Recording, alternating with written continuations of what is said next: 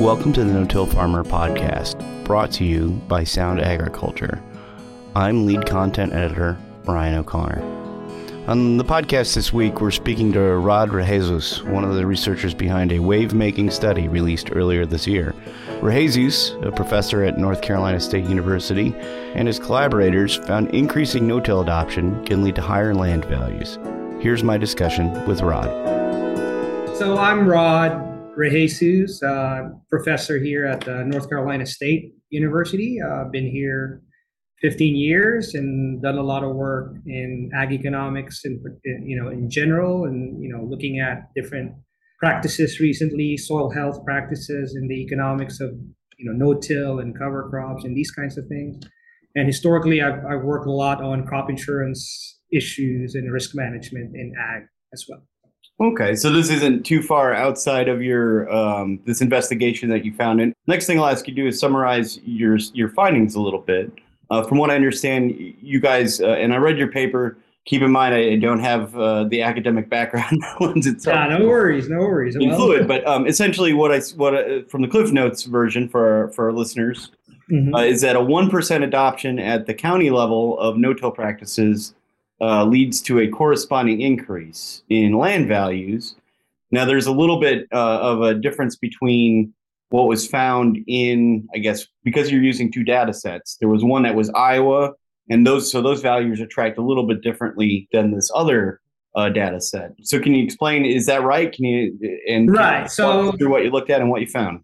Yes. So essentially, we sort of merged together a couple of data sets with what we call the OPTIS data set. So the OPTIS data set is the remote sensing data that looked at and have information about no-till adoption.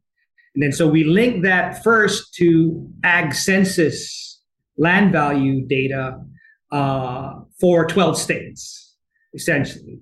That's one data set. And for that data set, we found like a 1% increase in no-till adoption rates at the county level will result in around $7.86 increase in land values for counties in those 12 states. Then the other data set we use is the Iowa state land values data at the county level. It's a smaller number of counties, but more frequent yearly data temporally.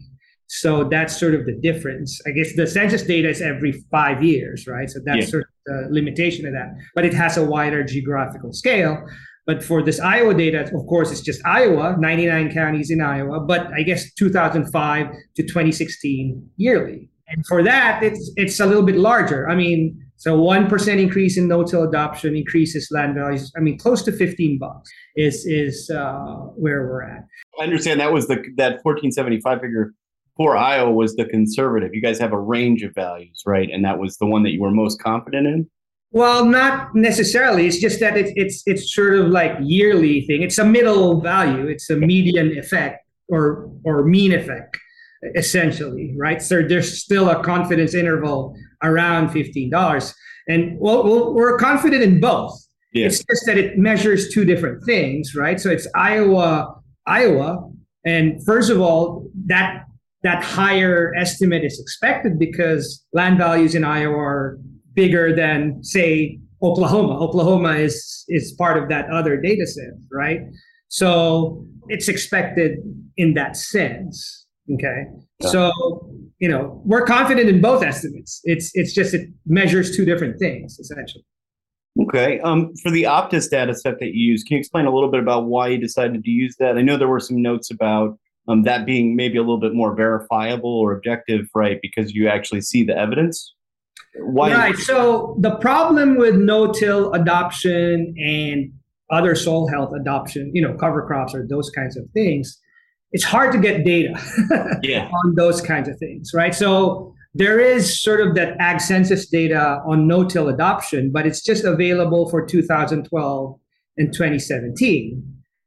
Same for cover crops. So that's the limitation. And we thought that's not ideal in our sense because we wanted to see sort of a longer run sort of effect on land values. Because I think our hypothesis, at least, we didn't mention this in the paper, is that, 1 year adoption of no-till doesn't increase your land values right away. It will take a while, right? It has to embody all the benefits of it to increase the land values. And so that was why we opted for the OPTIS data. It's a remote sensing data that tracks essentially the residues, and the developers of that data set, which is my co-authors, essentially also allowed, I mean, it's not every county, every field that they verified it, but they have some sampling way to do it so that they could validate what's shown in the satellite and what's shown actually on the field. And they showed in a separate paper that it's reasonable, essentially. It's not perfect, right? It can't be perfect, but it's a reasonable estimate of no-till adoption on the ground. Okay. So what accounts for this? Do you guys have any kind of inkling as to an explanation of why this correlation?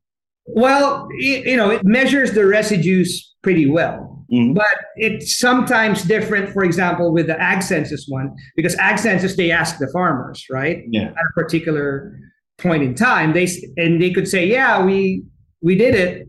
But then based on the remote sensing, for example, there may be some event that didn't allow the residues to be detected or something like that. Yeah. So that's where sort of the discrepancies sometimes come in. And then of course, this relies on sort of technologies to detect the residues and stuff. So it might be, there may be other residues other than due to no-till. So something to that effect. Well, we know from a fact, right? We had windy parts of Iowa and the other west. Some farms, the residue is blowing from no-till onto tilled field. Yeah, so that those kinds of things might happen there because it's actual sort of sensing of residues on the ground. Got it. Why do you think land values increase when farmers implement no-till practices? Well, so the linkage, I think, as I think I explained in the paper, is the benefits of no-till are slowly being capitalized into land values, right? So in that framework in the paper, I said land values is typically based on expected future returns, essentially discounted forward to this day.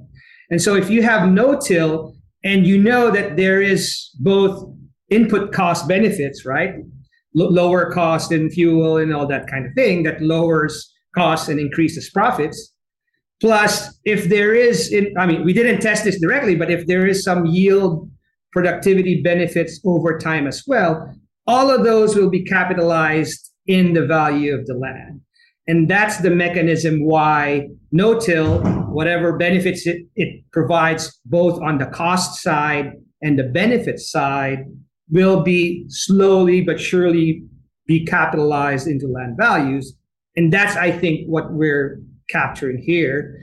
And as you said earlier when we started, I think has been talk that, yes, it's logical, but there has been no sort of data-driven evidence to quantify that to the best of our knowledge. And so this is the reason why we try to sort of quantitatively show that, yes, we show that there is a data-driven evidence that no-till increases sort of land values, at least at the county level. And so, in other words, this is something that maybe subjectively has been understood by farmers and property owners for a while. You guys came along and put a dollar amount to it. Exactly. And sort of there is evidence now to support it, essentially. Got it. Okay. Given the increase, we've seen land values generally in Iowa and elsewhere. They're really high.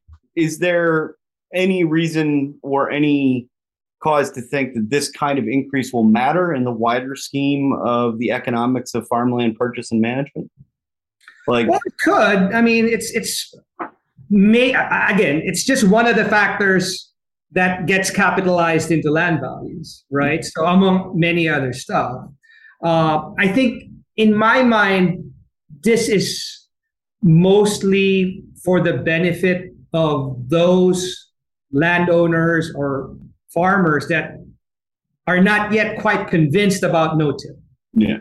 Right. So I think because this has been talked about as a potential benefit, but it's not front of mind in my mind. I mean, when you talk about no-till, a lot of people talk about soil erosion benefits, environmental benefits, and not land values. And so if you're conventional right now and you're thinking about doing this, or even a landowner where the tenants are not no-tilling, this may be something to think about that, yeah, over time, this may be an additional benefit that might tilt the economics of it, because perhaps the reason conventional are sticking to conventional because the economics for their particular case doesn't make sense to them, but maybe they didn't consider the land value benefit.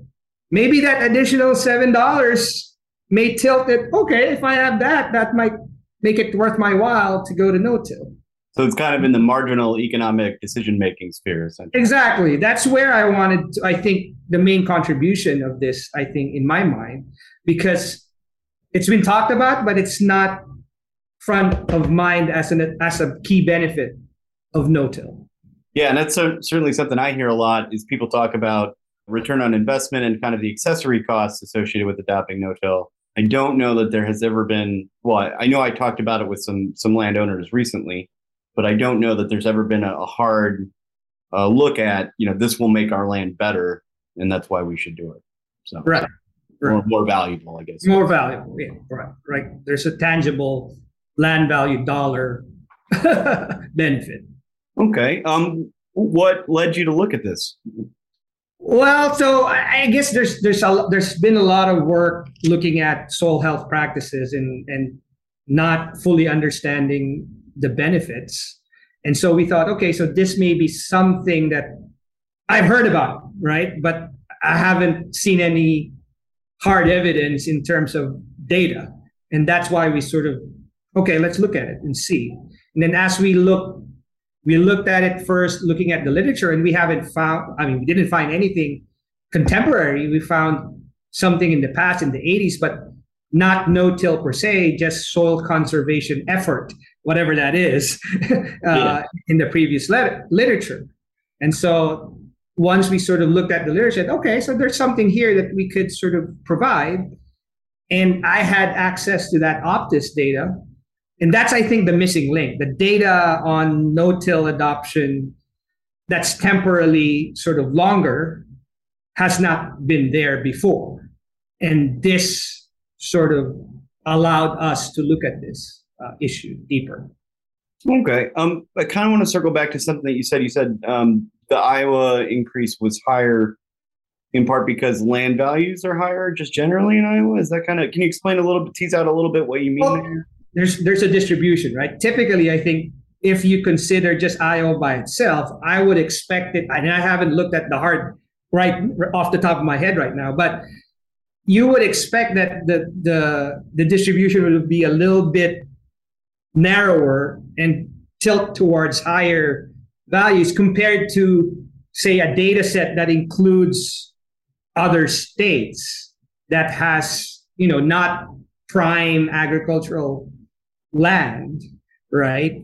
So that's why I've expected even beforehand that the Iowa runs and analysis would result in just the magnitudes will be a little bit higher because of that. What was the value? And I know I wrote, when I summarized your guys' article, I wrote it up. To my recollection, it was significantly lower, somewhere in the neighborhood of like $5 increase for those other states. Is that right? $7.86. There we go. So significantly lower.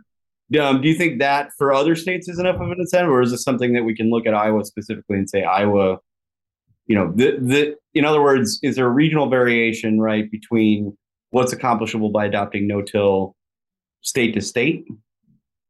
Yeah, I think that's the implication of that magnitude difference in and of itself, that there is some heterogeneity across states. We didn't estimate it state by state. Okay. So we don't know, we haven't looked at that. But that may be something to look at in the future.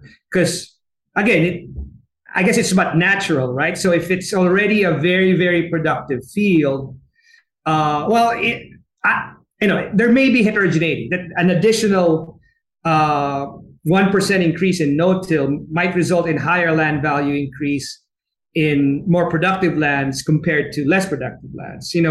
I haven't looked at that. We didn't look at that in particular for this paper. But my thinking is that when you look at the data on the land values, the distribution of land values for a set of counties over 12 states would be more variable. It will be wider compared to a set of values from Iowa, which will be a little bit narrower, because we know that most counties in Iowa have good and high value land.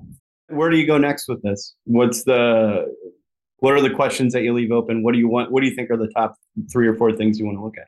Well, so this question of heterogeneity that you just raised. So we're, mid-Atlantic states, Northeast states also have very strong no-till adoption. Tennessee have very strong no-till adoption rates. And so, but we didn't have land values and no-till adoption data for that. But the remote sensing folks that I've been working on are trying. That's what they're working on, trying to get the no-till adoption rates for the Northeast and the Mid-Atlantic states in the near future. What they tell me, and I'm not a remote sensing expert, but what they tell me is that in the Midwest, it's flat. It's easier to do the remote sensing thing. It's better correlation with the actual, right? Yeah. In the Northeast, in the Mid-Atlantic, it's more sloping. It's harder to do the remote sensing there. Yeah. So they're working on it right now. But their goal is to have data, again, something similar, 2005 to 2020, for example, for all these other states. And then we could redo these analysis again and see whether it makes a difference, and then maybe look at it more carefully, perhaps not state by state, but region by region. Yeah. What's the heterogeneity of the impact? Is it still $7 in the Mid-Atlantic? Maybe not. Those kinds of issues, because it's different, right? So it's limited to the Midwest right now. Maybe in the Southeast, the Mid-Atlantic, in the Northeast, it's kind of maybe the land value, it may be higher. I don't know. That's maybe the one reason that the adoption rates are so high in Tennessee, for example, or Maryland. So those kinds of things is what we're wanting to do in the future. We'll get back to my discussion with Rod Rehezus in a moment. First, I want to thank our sponsor, Source by Sound Agriculture. Nutrients cost more today and can be hard to get when you need them.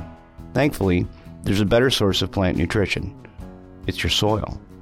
Source from Sound Agriculture unlocks more of the nitrogen and phosphorus in your fields.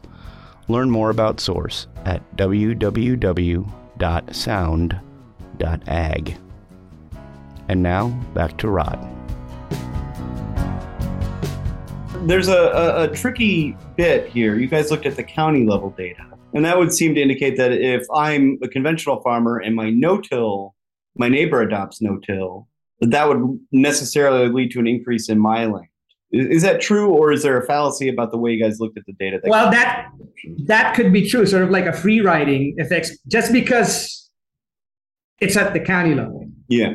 Right. So what we're saying, the statistical analysis we run is at the county level. So a 1% adoption in general at the mean will increase land values. So even if you're in a county and your neighbors adopted that, they pushed it, in general, the values will perhaps increase. But it may not be the conventional. Yeah. They may not benefit from it. I don't know. That's another reason. Maybe it's another research effort to look at farm level or field level data, and those are harder to get to because you're going to have to rely on farm level surveys. Yeah, and more than likely you will get a shorter time frame for those kinds of things. Okay. Are you guys looking at the Western states at all? We have a fair amount because Tennessee has the highest percentage of no-till adoption. I think in terms of the naked acre number, Nebraska actually has the most acres in no-till currently. Mm-hmm. Are you looking at areas where how that might play into it? Yeah. So again, I think one of the limitations is that Optis data. So I think they will expand a little bit to the west as well. towards western Colorado. So that will cover Nebraska. I think right now we don't have full coverage of all of Nebraska. Yeah. Like half of the counties, I would guess, in Nebraska is included in our data set. So that's included in that thing. But I don't think we're going to go further west. So maybe the Great Plains till maybe some counties in Colorado. Yeah. And then the Mid-Atlantic and Northeast. So California is out of luck, is what you're telling me. Yeah. I don't think we're going to go to California. Yeah, and then there's other pockets up near, for example, the Palouse in western Idaho, eastern Washington State, northeastern Oregon. Yeah, maybe so. Not. Yeah, you talk about Hillary. Oh, man. Well, I take that back a little bit. Again, it depends on these remote sensing folks, because I know their long-term objective is a national data set. If that's the case, then perhaps it's possible to cover even the furthest west states. But my understanding is they're prioritizing Northeast and sort of Mid-Atlantic right now. So that's, I think, is the lower hanging fruit, so to speak, that may be more feasible to investigate in the near future. Well, and I know they recently, because one of the things when I read your paper, I went and looked up the Optus website to see, what it was about and where it came from. And one of the things that I saw on their website was an update saying they'd expanded parts of Wisconsin, where I'm at, but also other states as well. Is there a chance that we could see an update more recently, just with the more data coming in? I mean, I assume that would also undergird your assumptions, or maybe. Yeah. So that's we could. I actually have that data already. The some expansion. So this paper, it was 12 states. Mm-hmm. The new update was 16 states, I think. Wow. But I don't know. So it's sort of like the marginal value of investigating that intermediate step, or should I wait till the Northeast and the Mid-Atlantic are there? So that's where I'm at personally as a researcher, whether should I investigate this sort of intermediate improvement or should I wait for the others to make it, more robust and different regions, really? So, one of the other things that's going on right now in conservation agriculture is kind of the ingress of the carbon markets as well, and carbon programs. Is that reflected in this data? Do you see that as part of the reason land values are increasing? No, not yet, because again, the conceptual idea here again is land values is a function of expected future benefits. Yeah. Now, given the data that we have, I guess 2005 to 2016, the carbon markets are not yet there. Mm-hmm. But say we include, say the carbon markets, becomes bigger. Yeah. That's payments already that's associated with the no-till. That could perhaps be capitalized into land value itself as well. That's a future thing to look at. So there's already a literature right now in the ag econ literature about other payments being capitalized into land values. So say the subsidy payments, the commodity payments, that's part of your future expected returns from your land. And that's being capitalized into land values itself. And there's a robust literature about that already. There's still debate, but there is literature about, and there's some evidence about, all these ARC, PLC, or, disaster payments, disaster assistance. All those or government payments in general are already being capitalized into land values. And so in my mind, when you talk about carbon markets and carbon payments, that seems analogous to me, that as that market grows, as that markets become, included in the expectations of the value of land, of the things that you could get from the land, it'll be capitalized, I think, perhaps in the future as well. What about cover crops? One of the things that we notice every year, we do a big survey that looks at no-till practices, and nationally, something like 3% of farmers have adopted cover crops. But within the no-till community specifically, adoption rates are as high as 80%. Right. Are you guys looking at possibly teasing that data out as well? I imagine that would be something that would be very easily sensible. Right. So we actually looked at that as a separate right-hand side variable, but we couldn't. Cover crops by itself, there's no effect right now. And so that's why we didn't include it in this paper. But my hypothesis, as you said, it's just too low in general. Our analysis from Optis says it's around 3.9%. Yeah. In my thinking is it's just too low at the county level, that it's still not being capitalized into that land value. That's why we're finding statistically insignificant effects. Yeah. Now, I like what you said, though, about no-till and cover crops as sort of complementary practices together. And that may be an interesting thing to look at. So rather than no-till itself, we could look at the county level, some sort of interaction between no-till and cover crops, and see if no-till effect will increase together with cover crop. We didn't look at that, but that may be something to think about. I'll put that down.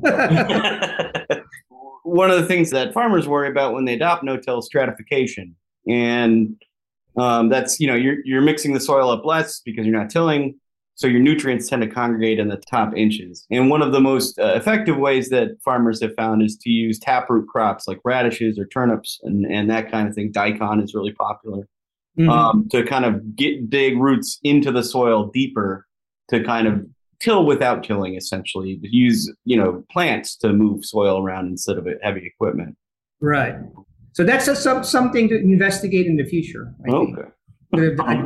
Well, I'm glad I could be of help. Yeah, no, that's why I do all these things. I mean, I could learn from you too, Okay, so are there any other avenues related to no-till that you still want to explore beyond land values? I mean, is there a way of looking at, we have a huge outstanding debate over just that, the carbon markets, and, people saying, oh, this is just greenwashing. Is there any way that we can use the database that you looked at to kind of determine how much carbon is being stored or anything like that? Good point. And we're looking at that. The key there is the data on the carbon. Yeah. So essentially what you want, instead of land values as the outcome, you want carbon as the outcome. And then at least at the county level, you want carbon some carbon measure in the soil, and then some no-till or cover crop adoption on the right-hand side to sort of relate both of these things. And the carbon is the hard data to get. Yeah. There is sort of, there's lots of data, Surgo, it's from USDA and all that stuff. The problem there is it's static. It doesn't change over time. So I think we're trying to explore one data set that has variation over time. And just to see the same idea here, we will merge that carbon data with no-till adoption data and see whether there is some relationship, of course, controlling for other factors as well. So that's in our docket. I guess we haven't looked at that as of yet, but that's in our sort of things to do list that we're interested in exploring. And then I'm also working with some agronomists here at NC State, looking at exact same thing, but at a smaller scale. So they have field trial data, randomized block design for different treatments of combinations of no-till and cover crops. So no-till with cover crops and different kinds of cover crops and so forth. But my collaborator is actually measuring sort of the emissions. Oh, wow. Per se, some machine or whatever. So that's another potential area we want to look at. It's not farm. We can't, the beauty about the county level is perhaps it's representative of farmer behavior. Mm-hmm. This is more field trial data, but we could get to that at some point, I would think. One of the things I've heard floated is an ecosystem services model for reimbursement. Do you think this work is going to go towards supporting that? Like, instead, farmers who adopt no-till will just be paid a lump sum, regardless of how much carbon that they store, that kind of thing, just because we know these ecosystems are associated. Yeah, it could. I don't know. I don't know the answer to that. I guess it could be. There's still lots of debate right now on how do you structure that market. So it's, there's always this monitoring and validation question, right? And it's always this concern about, are they really sequestering carbon? It may be just a transfer to farmers rather than, getting the environmental benefits. So I think there still needs to be a lot of work to look at that. And also, just talking to a lot of my agronomist friends, they're just saying, it's different types of soils will have different kinds of, rates of carbon sequestration. Yeah. And should we go that deep or should we just be a lump sum? But again, I think the evidence base is not yet there for a lump sum type of payment. Because there's still debate whether or not no-till, say in the southeastern states, sequester carbon the same way as no-till in the Midwest states. Right. And if you have a lump sum payment, that assumes that it's sort of the same. So those kinds of issues comes in that case. And I think that's why there's lots of, and I'm sure you heard about this, that the climate smart, call for proposals. Yeah. And exactly what they're wanting to see. And there's different, there's no funding yet on the decisions yet, but I think that's what the government, NRCS and all that stuff, that's what they want to figure out. It's like, what do you guys in the academic community or in the NGO community think of how to best develop this ecosystem service or carbon market? What's the right way to pay, or is it lump sum? Is it by acre? Is it some sort of monitoring? Is it based on remote data? Those kinds of things, I think, still need to be worked out. Okay. And then this is kind of a curveball, but we know that since the moldboard plow has gone out of fashion, that there's actually, we like to think that it's just plow and then no-till over here at No-Till Farmers. But there's actually a diversity of tillage practices. Have you guys considered looking at any of those? Strip till, vertical tillage, what they call minimum tillage? Right. No, in this particular case. So we sort of separated just no-till and conventional. That's something that needs to be looked at as well, I guess, in the future, and how that will work. We haven't looked at that separately. In the Optus data, there is some separation for, I guess, the middle ground, so to speak, right?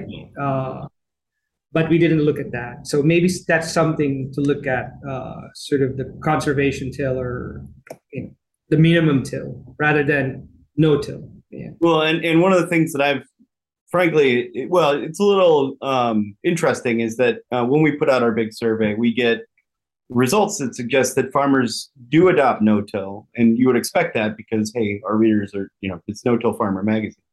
But we also find that farmers adapt multiple practices for lands that they manage. So they'll have half under no-till and half under strip till, for example, or half under conventional and half under no-till as well. So I don't know to what extent you guys have looked into that, or even if that would matter. But it's just something.